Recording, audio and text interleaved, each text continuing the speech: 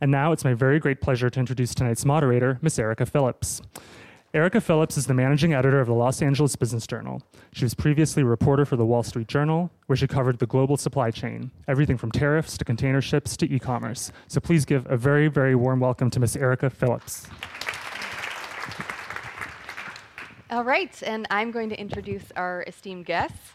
Ed Leamer is an economist and statistician at the UCLA Anderson School of Management. He also serves as a research associate at the National Bureau of Economic Research and has been a visiting scholar at the Federal Reserve. That's Ed. Sure, yes, clap. We also have Gloria Gonzalez-Rivera, an economist at UC Riverside and current president of the board of directors of the International Institute of Forecasters. Welcome, Gloria.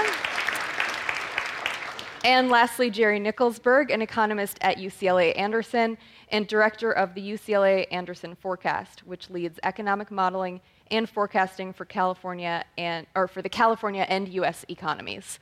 That's Jerry. It's like before a basketball game when we have everyone run on one at a time. All right, so we're going to have some fun tonight. Thank you for joining us. We're gathered here to talk about a truly uplifting topic, the next economic recession. We'll start by having some of our economists here on stage offer their prediction. Or actually, you know what? I'm going to not do that yet. I'm going to have Ed, I'm going to have you tell us 3 questions. What is a recession? What causes a recession? And are we currently having symptoms of an oncoming recession? Okay, that's great. So if you read the business press, you get the impression that 2 negative quarters of GDP growth is a recession. But in fact, there's a group of PhD economists at the National Bureau of Economic Research who get together and look at images of the economy and try to decide when the economy is behaving abnormally. So really, you should be thinking the economy has a healthy state and has an unhealthy state. And the right way to think about the unhealthy state, it's a period of unwanted idleness. Idleness of labor in the form of elevated unemployment rates, idleness of factories with lower capacity utilization, idleness of office buildings with unused offices, idleness of apartments with vacancies in the apartments. So this feeds into what is the theme of today, which is, are you ready for the next recession? Idleness is something you should all worry about, whether it's your personal idleness or somebody in your family who are losing their jobs. We'll come back to this again, but that would, to me, be the critical definition of recession, and it identifies some of the important things that you need to worry about and to prepare for the next recession. You have to worry about idleness. What causes a recession? So we've had 11 downturns in the U.S. economy since World War II, and there was one that's associated with the end of the Korean War. So the Department of Defense had ramped up GDP spending as a share of GDP to something like 14% during the Korean War. And then the armistice was signed in, I think it was June or July of 1953, and the DoD spending was cut dramatically, back down to 8% in a very short period of time. We had what I would call the Department of Defense downturn in 1953. What part of the economy in that case was the idle part? Well, you got all kinds of work being done in Detroit, creating the equipment that you're going to use in warfare, and all the spending that the U.S. government was doing was funneling money out in all different ways. That disappeared, and you had that elevated unemployment rate. Then the other one, the next one that is... Were we going to go through all 11? No, okay. Just 2. This one you probably experienced was the downturn of 2000. That was not a normal downturn. That was what I would call the internet comeuppance. We had a big boom in internet, and we had firms that had all P and no E, and there had to be some comeuppance at some point where the economy backed that off, that excessive valuations, and that was the 2000. That's 2 out of 11. The other 9 have all been about housing. So what is it that creates the excesses in housing? It's low interest rates during the expansion provided by the Federal Reserve Board, overstimulating housing, making us all think housing is so cheap. Let's go get a loan and we'll go out and buy a home. And then instead of building what be the normal rate of 1.5 million units per year, it starts to go to 2 million, even beyond. Then the Fed says, this isn't looking so good. Maybe inflation is coming. Let's raise interest rates. So the elevated interest rates kill off the housing sector, and the whole rest of the economy goes into the economic downturn. Now, is that... I'm just saying that the expansions don't die, they're murdered by the Fed. I see. You had a question? Okay. Now, so 9 out of 11 were housing related. Are those concerns present right now?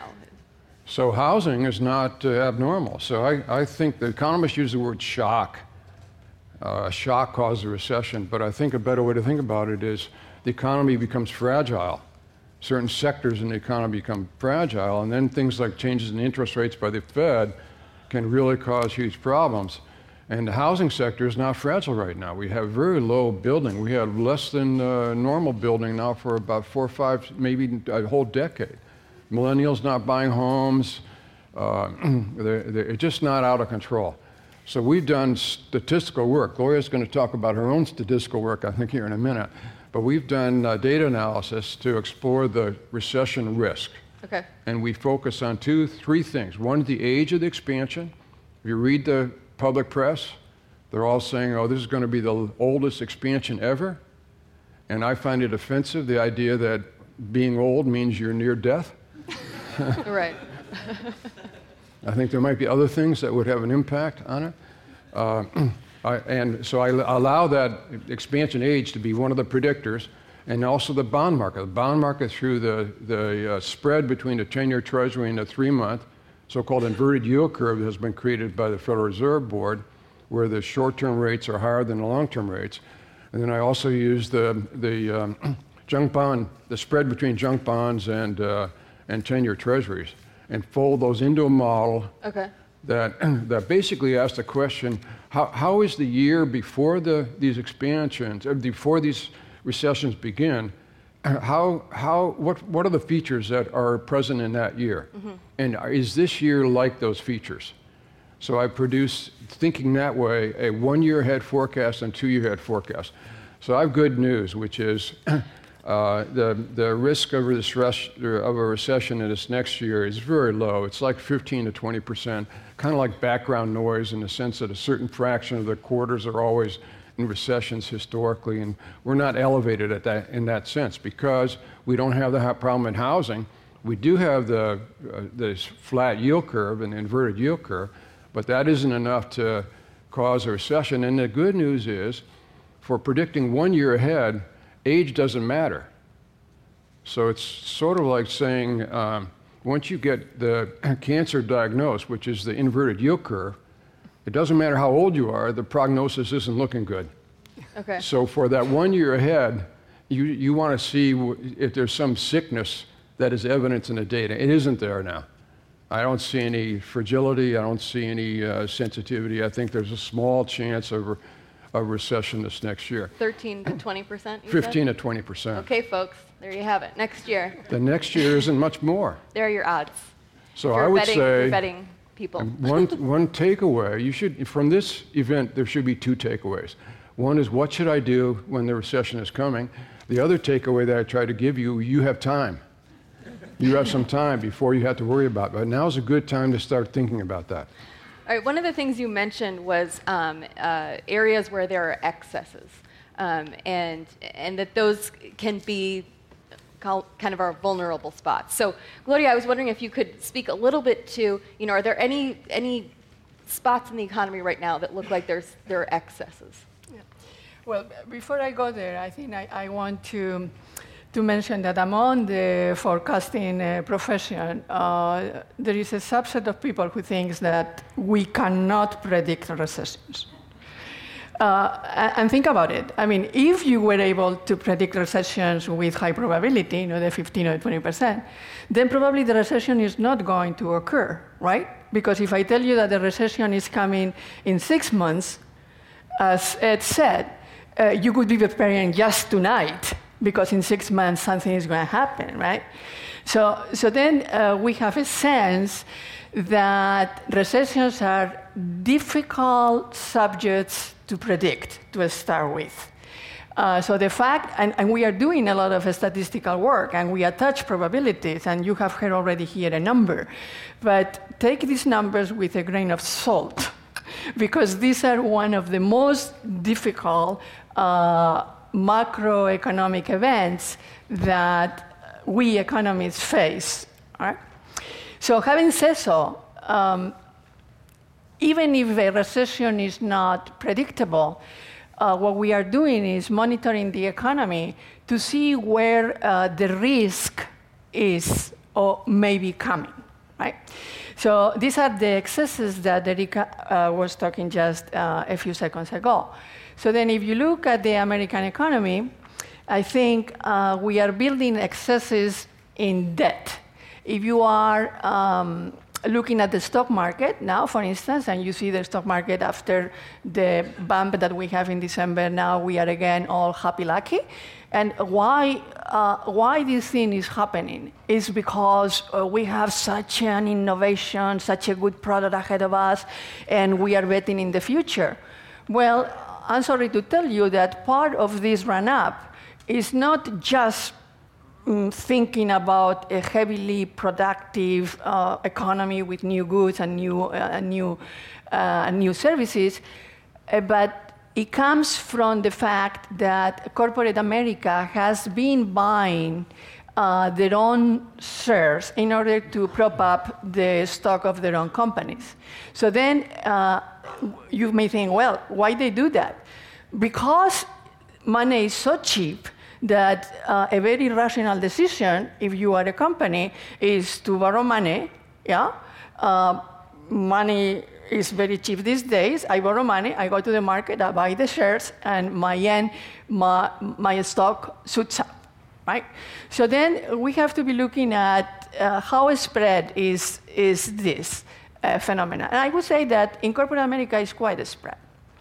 The other side of that, the other part of the economy is also the student loans. So students are, the younger generations are heavily indebted. So what is going to happen when we have one of these triggers that Ed was talking about? People will not have the ability to repay these loans, right? So this is another thing that we are looking at.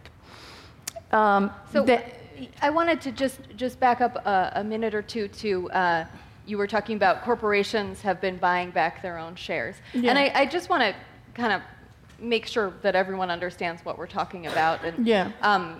You know, I think it was evident when the tax overhaul happened last year and companies had a little bit of money to spend. You know, various companies were making different decisions about that.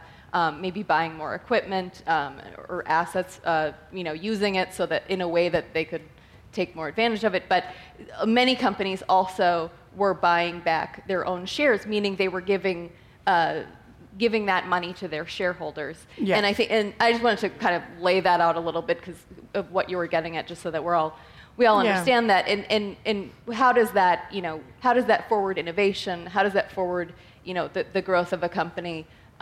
Potentially, it doesn't, right? That was the point you were making, right? Yeah, exactly. Okay. So there are opportunity costs, right? So when you don't do one thing, you don't do another, right? So then the use of the money that it could go towards productive investments does not go there as it should. That's the point that I want to make. Right. Okay. And then the last point is that we have to be looking also at the international arena because recessions can be exported and recessions can be imported. So when you look at the international economy, Europe is going through a rough patch. You may have read in the papers all this affair with Brexit, right? England is the second largest economy in Europe.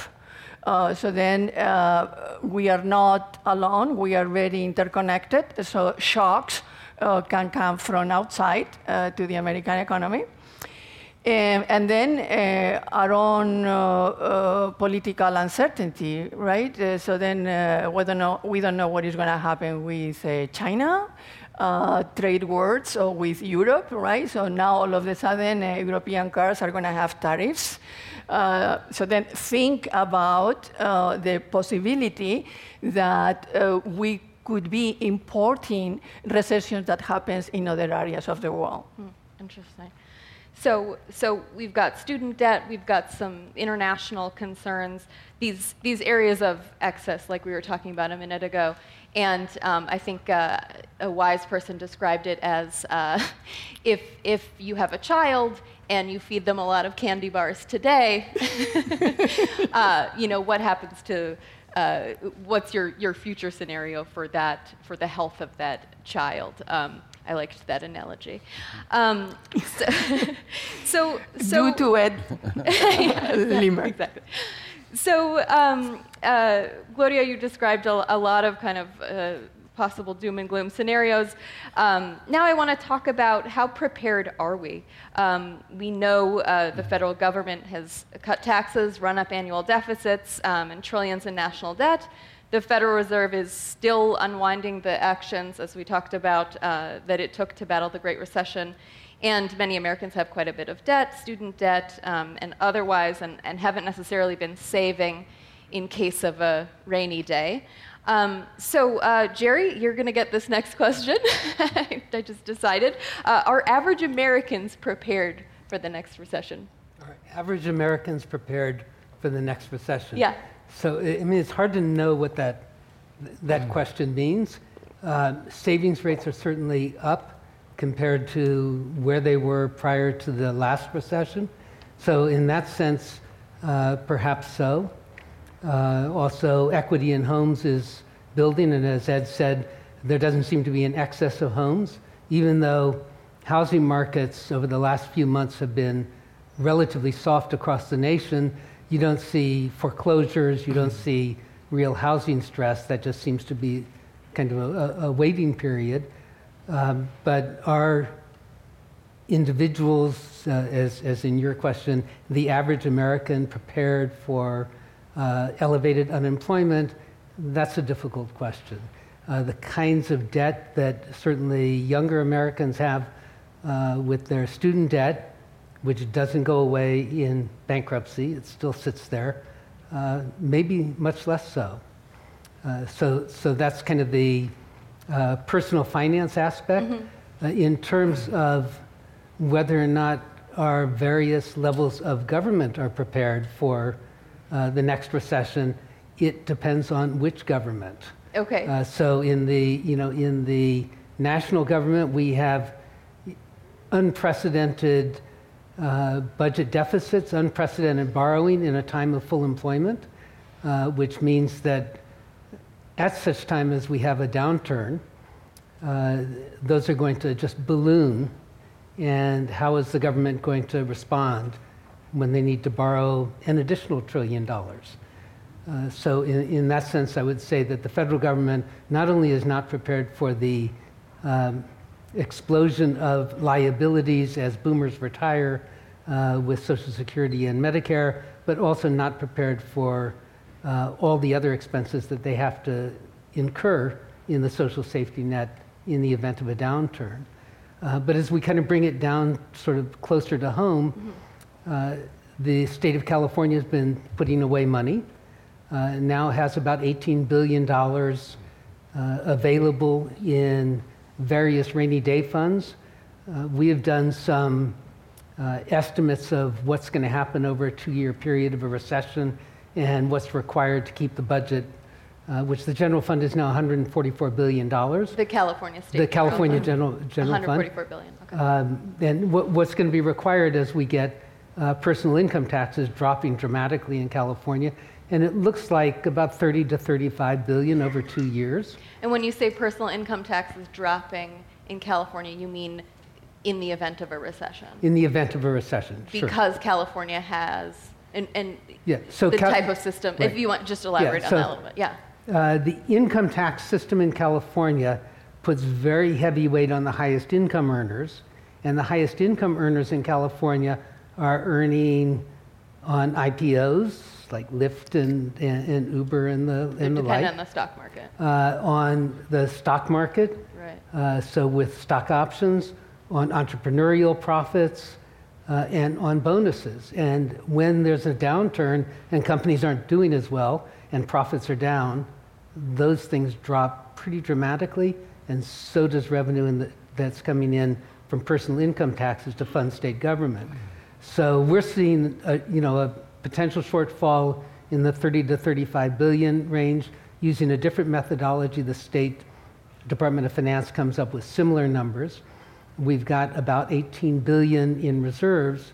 But the other thing that's been happening with the state is it's been paying down debt and can probably come up with about 28 billion or 30 billion of that with its new borrowing capacity, which means that the state is not prepared to sail through. There's going to be cuts, but it won't look like what we saw in the Great Recession.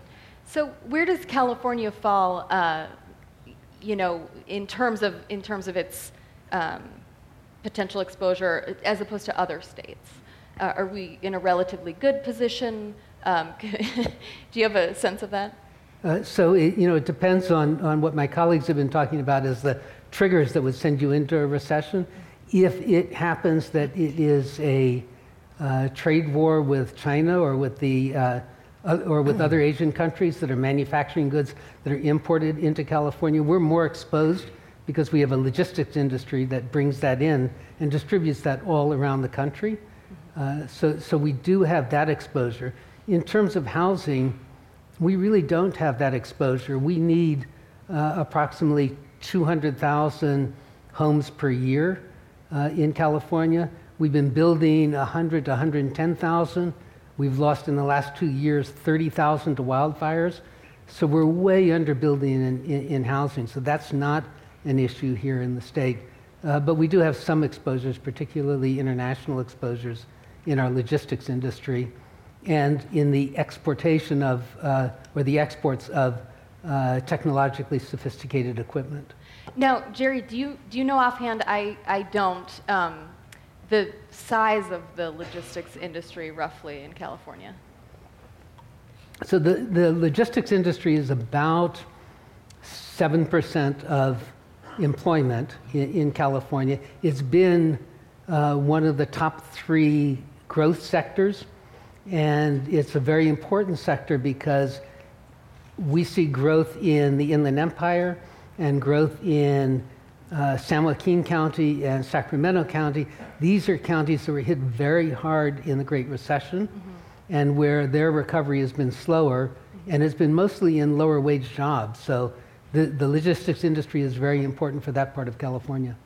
So we'll kind of spread the love here a little bit and have everyone offer your thoughts, because we're getting at a topic that I wanted to cover, which is which sectors might be more vulnerable. And like you said, Jerry, and of course it's going to vary kind of from region to region, but we do have this interesting development in the Inland Empire and other parts of the country with a lot of e-commerce driving large developments of warehouses and a lot of low-wage jobs coming in, and that replacing a lot of jobs in the retail sector, and potentially making retail kind of a vulnerable sector with some excesses in it now, right? With some excess real estate not being used. So let's talk about, I don't want to put words in your mouth, but let's talk about some of those specific sectors that might have some vulnerabilities right now. Ed, do you want to Yeah, I can give it a talk shot? about that. Rather than the sectors, I would like to offer my advice to people in the audience, how you should prepare for this next recession. Okay. That I don't think it's going to occur the year or the year after. But the first thing you need to do is to assess your job risk. And it's been shown that people who are aware that their job is risky, then when they lose their jobs in the recession, it doesn't have as big an impact as the people who are totally surprised. People who are just getting out of college are trying to find a job in a recessionary environment, they tend to carry that negativity for 20 years into the future. So if you're So there's an attitude component to this. Is what or yeah, it's it's so distressing. You got your college degree, you thought you're going to weigh that and get a good job, and you didn't get it, and you carry that negativity. The statistics have shown that. So my advice is for anybody who's employed, there's a BLS website, and you can look to see whether your job is cyclical or not. What's the risk in your job, the specifics of your job? And if there isn't anything, then you don't have to worry, except I think in this next downturn, you're going to see a lot of the force of artificial intelligence and robots. When cost control becomes essential for these firms, they're going to think long and hard about whether your job can be taken over by a microprocessor. So you can't just go by the historical record. It's like retail is totally different now than it was a couple decades ago because of that technology. So look at the historical record, but most importantly, to understand you've got to bring something to the labor market that a computer cannot do. You have to have wisdom, insight, creativity, analytical ability that AI is not capable of doing. Otherwise, you're going to get laid off probably when that next recession occurs. Then that's for your job, but also there's your balance sheet you got to worry about. And in a recession, revenues are weak, asset prices are weak, and leverage is a huge problem. If you have heavy debt, doing the debt service in an environment which revenue is weak, revenue means you're not going to get earnings, or if you're a business, you're not going to get the kind of typical revenue, and you're going to be stuck between a rock and a hard place because you won't be able to sell that asset in order to retire the debt because the asset value is way down. So you need to understand that in a recession, cash is king. So early in the expansion, leverage is great. You want to borrow like crazy in order to acquire assets because those assets are going to accrue in value and they're going to throw off revenues that will do the debt service. Well, did we miss our opportunity for that? Well, here, Gloria has it. I would like to. I would like to put some numbers into this statement that Ed Leamer says. I was looking at the net worth distribution across households in the United States. So we have about 126 million households on average. These are figures from the US Census Bureau. So then when you look at what is the median net worth, going to what Ed just saying, the median is you split the number of households, so the median number is you have 50% of the households above that number and 50% of the households below that number. So the median net worth is about $88,000. Right? You say, okay, well, if I'm in the median, right, the recession comes. If I have this type of net worth, I can go to the bank and to use it as collateral for credit, for instance, right? But the problem, and that goes a little bit also to your question, when you say the average American or the median American, I don't think that we worry about the average or the median American. I think what we worry is about what we call the lower part of the distribution. And when you look at the distribution of net worth, you have about 1/3 of the households with a net worth of no more than $10,000. This is a lot of people. I mean, 1/3 of 126, what is it? 40? Okay, all right. 40. So you have 40 million households. So multiply, a household is an average of between 2 and 3 people, right? How many people you have that they are really, really unprepared? Exactly. So we have to think about not as the recession in abstract, but the recession as how many lives are at stake. And going to its point, the only protection that you have is whatever savings or net worth overall you have, right? And when you think about 40 million households with a net worth of $10,000, what do? This is a huge problem, right? So both Ed and Gloria make great points and with some specificity on that. You know, who are the people most at risk? If you look at leisure and hospitality, particularly restaurants. Right. So you're answering my actual question. Yeah. I appreciate this. And at retail, so these are low-income jobs, but with increasing labor costs. And as we go into a recession, those sectors do tend to contract. But as we come out, there are today robots that'll do a lot of that work and a lot of automation. And so we're going to experience in the next recession cycle a contraction in the number of people who are needed in leisure and hospitality and in brick and mortar retail. And so those folks are the ones that Gloria is talking about that don't have the resources, but also the jobs are not coming back. And so there's a real issue of where do they move to? How do they get the skills to move into other sectors? What is the social safety net for those individuals? Now, I need to correct the facts because it's definitely the case the retail sector typically had not contributed much to recessions until about 1990, maybe later than that. But in the last 2 or 3 recessions, there's been a big decline in retail, so it became cyclical. Limited service restaurants, full service restaurants, they've been plowing through recessions like they're not there. So the risk is that maybe you raise is that we're going to see the retail or the restaurant sector all of a sudden become cyclical as well, because historically it hasn't. And because bars do very well in recessions. Bars, yeah. And to deal with the pain. Being a psychiatrist is real good in recessions too. Right.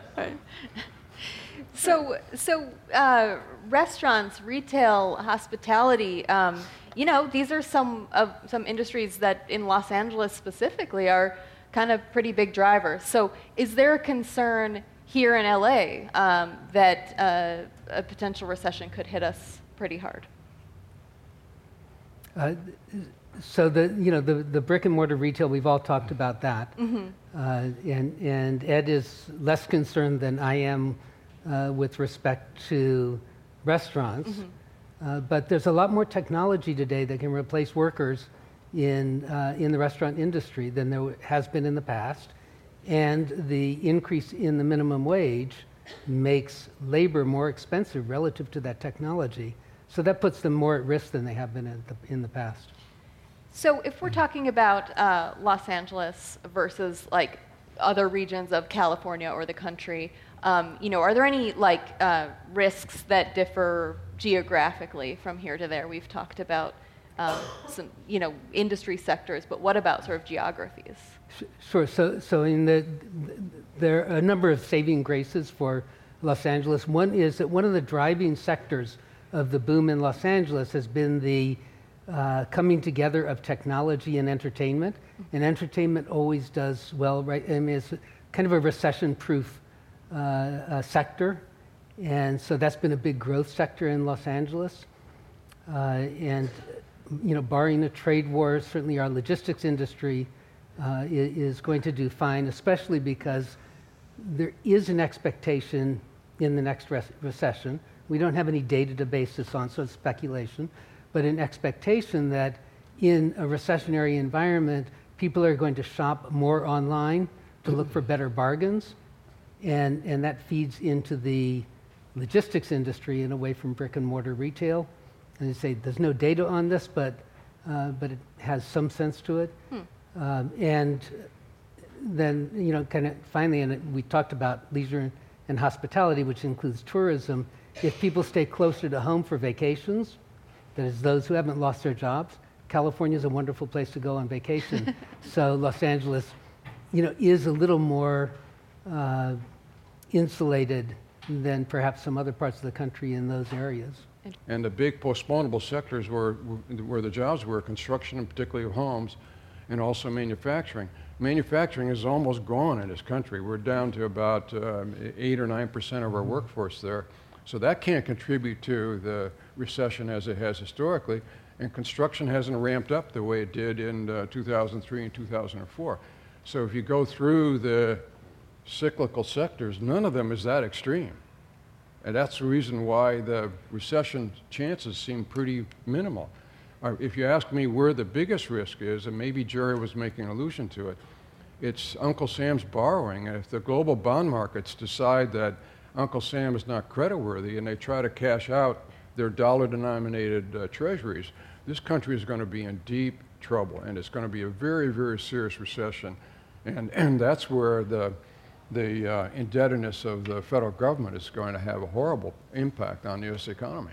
Just terrible. But this is an unlikely event, Ed. You want to know why? Because the Spanish will always take our dollars. Well, they are there, you know. So, but to Ed's point, the international tensions, or the tensions between the United States and China, are really relevant here because back in the days in the 80s when everyone was saying that Japan was going to become the dominant country in the world, and we had trade tensions with them. One day Japan didn't show up to the auctions, and interest rates spiked.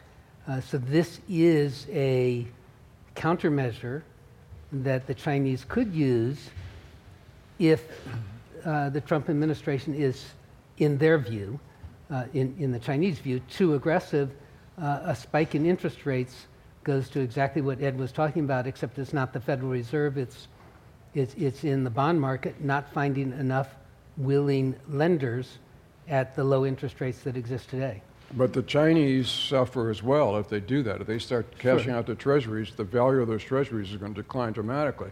So there's a kind of codependence between the United States and China that leads us to think maybe that's not going to happen. But if the other central banks, if the Korean central bank decides to switch into some other currency, not dollars, and the other central banks start thinking about the creditworthiness of the dollar, that could be a problem. Not so much China because of the codependence. Well, I mean, Japan is as large a lender, but and I agree, that's the argument. We have this codependence, right? But it's not uncommon for codependence to break off between one another, and they're both hurt in that. But that's not out of the realm of possibilities. Okay. A couple things I meant to have you guys speak to. We kind of breezed over, but I did want to talk about in terms of local economies. There are some concerns in California in terms of local governments, right, Jerry? I think you've spoken to this. Some of the obligations that local governments have, and how those might put certain cities at risk potentially. Sure, and we have, just in Los Angeles County, we have 88 local governments. So there's just a huge... 88 different ways to face a recession. In one county alone. Okay. So some counties are following or some governments are following the state and putting away some reserves. But there are liabilities, particularly pension liabilities, that don't go away in a recession. In fact, if a local government wants to shrink and they do so by offering early retirement, that just increases their pension liabilities, and these pensions are underfunded. The kind of flip side of this coin, in the 2008-2009 recession, you did not see property tax revenues drop like you saw property tax revenues in other states and other forms of revenue for governments throughout California. And the reason is, strangely enough, Prop 13. So Prop 13 is the reason property taxes didn't drop? And in many jurisdictions in California, they went up. And the reason is that even though home prices were falling from 2006 on to 2010, so many homes in these jurisdictions were Prop 13 protected, and the ultimate market price was still above their assessed price, that their property taxes went up. And so you had much more stability in property tax revenues, which is beneficial to those jurisdictions that are heavily dependent on that. So it's really a mixed bag when it comes to local government. Ed? I don't think of this as a recession issue. This is fiscal child abuse. So every level of government has been borrowing in order to fund pension liabilities, in order to fund Medicare in the case of the federal government. And what that means is the future taxes are going to have to be higher in order to do the debt service, in order to draw down that debt. And who's going to pay those future taxes? The young people of America. And an example at the city level is the city doesn't have enough cash flow to fix the roads in the city. So who is going to get the crummy old roads? It's going to be the younger Angelinos. So to me, well, they have so much money to spend on it with all their student debt, right? Yeah, yeah. So what do we? It's not just. It's excessive costs of college education. I'm sorry for that. I'm partly responsible. It's a huge debt. It's the weak infrastructure. It's an educational system that works for a small fraction of America overall, not everybody. And that means that those kids are going to have a much diminished future. And we're really writing the script for the next couple of decades in the schools and the local communities. And it doesn't look good to me, to tell you the truth. So to your point, we might not need to be concerned just about a recession, but sort of the overall system in the decades to come. Yeah, we need to have forward-looking politics. We need to think about what this country will be like or should be like 20 years from now. Not tomorrow or the day after, but 20 years from now. And make sure that the kids of America are going to be inheriting a really great outcome rather than mortgaging the whole future with all this debt at every level of government. All right, so I'm going to give you guys one last question, and this is a little out of left field, so if you don't have an answer, that's fine. But I did want to ask, I'm a big fan of the Olympics, and we have the Olympics coming to Los Angeles. We have a lot of economic concerns here locally and statewide, but how would that play? If we do go into the depths of a terrible recession in the coming years, are we going to be prepared? How does that play out? Are we going to be ready to host this giant event? So I'll take a stab sure. at it. I had to get an Olympics question in. And it was out of left field? Yes, exactly. So one of the advantages that Los Angeles has vis-a-vis the Olympics is that there's very little infrastructure for the actual holding of the games that needs to be built because we have so many sports arenas for different kinds of sports throughout the city. And that was part of kind of the success of the bid. The other thing that the Olympics seems to be doing is speeding up the construction of mass transit in Los Angeles. So that's very much a positive for the city. But all of the studies of the Olympics, the Super Bowl, and kind of other right. big events that purportedly are going to bring in billions of dollars of spending show that they really don't, and that at best they have a neutral impact. So I would say that the biggest positive would be a more rapid construction and build out of the of public transit in the city. And this is a great stimulus. Right. A way to get out of a recession is precisely to have all this public spending. So in that sense, can be considered a plus for the city if we were to be in a recession time when the Olympic Games are coming. Mm-hmm. A pass. Fair enough. So we're going to open it up to audience questions, and we'll have, go ahead. Yeah, that's exactly right. But before we do, how about a round of applause for our speakers tonight? Okay, my name is Piotr, and my question is about the automation. You were talking about it, and I think that the threat of automation in the future is the society made of three classes: the class of owners of robots, the class of programmers, and the rest. The users. Owners, programmers, and everybody else. Yes, and Okay. I guess you can think of the amount of dollars they have. And what can we do to prevent this stratification? Yeah, I have thought about that. So there's artificial intelligence and the real intelligence. Artificial intelligence means carrying out the code that somebody else wrote. That's mostly what happens in our high schools and the colleges, where the lecturer gets up and tells the truth, quote unquote, and the students are expected to write it down and regurgitate it on an exam. That's programming the students to carry out the code as written by the faculty member. That's artificial intelligence. Computers are way better at responding to the code that the coder is writing. They have much better memories. So if you're going to expecting to get a job in this next century, you cannot rely on artificial intelligence. You have to have real intelligence. Real intelligence is taught by experiences, where you solve a problem, like is the minimum wage a good thing in Los Angeles? You study that in some way.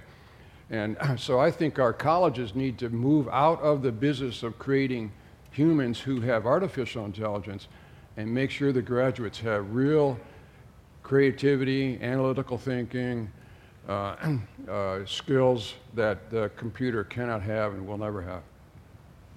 My name is James Nash. I am a retiree. My retirement is going through the Directors Guild, and I think I'm in good hands for at least for the rest of my life. I have 2 children that we're talking about the future.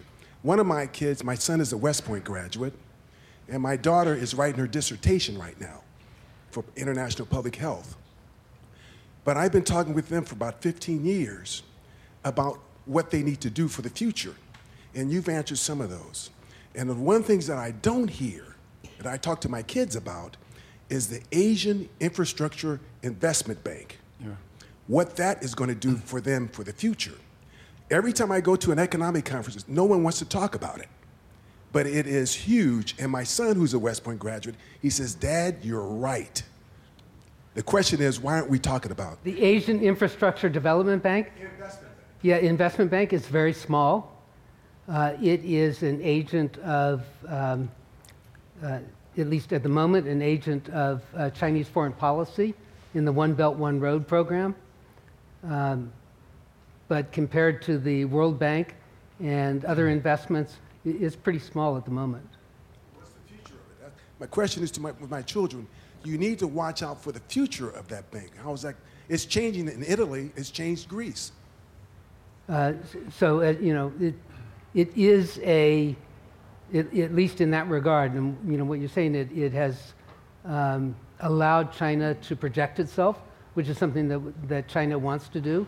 But in other places, in Pakistan and Sri Lanka, Myanmar and Laos, there's a negative reaction now to it. So it remains to be seen how that plays out. Hi, my name is Wally, and the question's for all of you. Like, in all your years of forecasting, which recession caught you by the biggest surprise? Like, when you look back, it was like, were there telltale signs, and you go, I should have looked there. But what about your models, the variables you use? What insights have you learned, and what caught you that threw a total left curve to you? So I'll make the confession. I made a colossal mistake with 2006, 7, and 8 because the data were saying a recession was coming, but it appeared to me that instead of having a parallel recession in which all the sectors went down at the same time, namely construction and manufacturing, we were going to take care of the housing sector first because it peaked in the end of 2006. We had 2 years of correction in housing, and I thought, we'll get the housing problem behind us, and then we'll move on and take care of the manufacturing sector, particularly automobiles, but other consumer durables. So we'd have a kind of a longer, more sluggish economy, and that came from the lack of awareness of credit default swaps and all the financial fragility that had been built in. We didn't have measures of that fragility, and we had nothing to use in order to predict a recession. So we kept saying, even through the first half of 2008, this doesn't look like a recession. The early data on jobs in 2008 weren't bad. You had positive numbers. Those were revised later into big negative numbers. The second quarter GDP in 2008 was a positive, not a negative. It just smelled like a different thing. But then we had a terrible downturn in the second half of 2008 and 2009, which was created, in my mind, by a colossal failure of leadership. It didn't have much to do with the real economy. It's that we had Bernanke and Paulson and I guess President Bush, where we had the three of them going to Congress saying the Great Recession, the Great Depression is coming again. You better do something. Everybody got scared, and you had what was a fairly mild economic downturn, if it wasn't one at all, and turned into something really bad. I think what we have learned, going to your second point. I think we are better off from the methodological part of view on constructing models, on understanding risk and the construction of risk indicators. And then we have measures of interconnectedness in the economy that we didn't used to have in the prior recessions. So I think we have a better lens to see. I don't think that we have a better measure of when the recession is coming, but we are saying, as we discussed in the prior minutes, we were saying, okay, we have a fragility here. This sector is way connected with another sector. So we have points to look at. We are more aware of risk than we used to be. My name is Steve Rosen, and we're talking about the economy and talking about perhaps a little bit about futures with artificial intelligence. And thing that we were ignoring is something called global warming. And if we don't do something about it now, I guess our government has finally agreed that it exists. And they're talking about what, 2030, our economy won't be there. So how is the economy going to change, or how should it change? And as investors, what should we be doing? It comes back again that our politics is about tomorrow or the next day, but not about 20 years from now. We need to be much more forward-thinking. I totally am concerned about global warming, as I am with artificial intelligence, but we cannot have, we seem incapable of having a sensible political debate about the nature of our country in 20 years or 30 years. Yeah, but you have to do it now. I totally agree with that. Yeah, I think it's a matter of a political will. So, I mean, let's look for the right candidates on 2020. Well, to some extent, there is quite a bit of investment right now in green energy and clean. There's a lot of dollars in those businesses right now, and I don't know. What impact might a recession have on that kind of not even fledgling? I mean, that sector right now. That does have quite a bit of money flowing into it. So I'll make a quick comment on that, yeah. But then want to come back to this question. So one of the things that is spurring green energy is the subsidization of the adoption of electric cars and solar energy, and when the government subsidies too. Government subsidies, okay. And those are in jeopardy in a recession. Okay. But what worries me in the kinds of scenarios that you brought up in your question, which seems to be what the best science is telling us, is sea level rise. So a lot of arable land is going to go underwater worldwide, and that's where a lot of people live. And you take a country such as Bangladesh, 90 million people, and the vast majority of them live in a floodplain that's going to go underwater. That kind of disruption to the world's socioeconomic and political system, I think puts the future really at risk. Within the U.S., we have the wealth to build some seawalls and move some people, and it's maybe not a huge number of people. The city of New York is looking at building a seawall around Manhattan, but the worldwide disruption, I think, is more worrisome for the economy. We've got about 5 minutes left for questions, so just please ask if you keep your questions brief and our answers relatively brief so we can get to as many as possible, as I know we have a few more out there. Kelsey has the next question. Hi, Allison Ford. Some publications like New York Times, The Economist, and others have expressed concern about relatively high levels of corporate debt, that even while household debt levels have gone down in recent years, corporate debt levels have gone up in recent years, and some have expressed the concern that perhaps this might be the next bubble that might burst the economy. I'm wondering, do you think, is that a legitimate concern? Is that perhaps overrated, or how would you respond to that? Yeah, I think that's what we have said, that this is one of the risks that we are monitoring. And that is very much a link to the monetary policy that we have these days. So the question is, are we going to keep the level of interest rates that we have right now? or some people are claiming we should go lower. So then if we go lower, I think this risk is going to increase.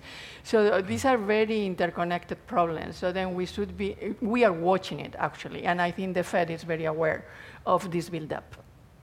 Hello, my name's Don Freeman. My question is there anything understood about how in the next recession different asset classes will behave? If we have choices today about how to hold our assets in stocks, in bonds, in real estate, how should we distribute our assets now to minimize the loss in the next recession? Early in the expansion, you should be heavy in equity and finance the equity acquisition by borrowing. Leverage is a good thing at that point because that asset is going to more than take care of the borrowing. But as the expansion gets older and older, you got to lower down the risk, which is lower the leverage, eliminate the borrowing, move equities from equities more into bonds. My view is we're late in the expansion now. I don't think they're going to have a recession, but when the recession comes historically, that's like a 20% decline in your equity levels. So you need to recognize that nobody knows. Everybody sitting here is telling you we don't really know when it's going to come, but there's one out there, and it's closer now than it was a couple years ago. It's not a bad idea, particularly if you're in retirement or near retirement and you need that cash flow. You ought to be backing off the debt very substantially. Hi, I'm Elizabeth Pan. I actually had that question, but I also have another one. You had said that 9 out of the last 11 recessions were housing related. We know the last one was because of out of control lending. Were the other ones the same deal with housing? Or yeah. No? Low interest rates supported huge expansion of the housing sector. And it's over and over. You look at housing starts, it's just incredible. It's up and down, up and down. And you would think the Fed would notice this incredible swing in this important sector of the economy. And so, yeah, I wrote a paper that said, they asked me to write a paper for the Federal Reserve meeting in Jackson Hole on housing and the business cycle. I changed it for rhetorical purposes and said housing is the business cycle as a way of saying the Fed's got to be much more aware of the damage that they're doing to the economy through the housing sector. The Fed's view was we don't do sectors. We do aggregates, we don't do sectors. So that's why historically they haven't been concerned about housing. But they're definitely the culprits, I think, on the housing side. Hi, Saida Soto. There was a statement or a figure mentioned about the impact of raising the minimum wage on some sectors of the economy, while we also talked about approximately 40 million households living in deep poverty. So I'm wondering if you can talk about what that balance may be to ensure that those communities living in deep poverty now can have some sense of hope that in the next recession they're going to be okay and taken care of by this economy. They are not going to be taking care and they are not going to be doing well. That's what we are saying. So that's, I think the signs that we have in these previous days, I mean, I was reading about Bank of America. The minimum wage now is $20 an hour here in California.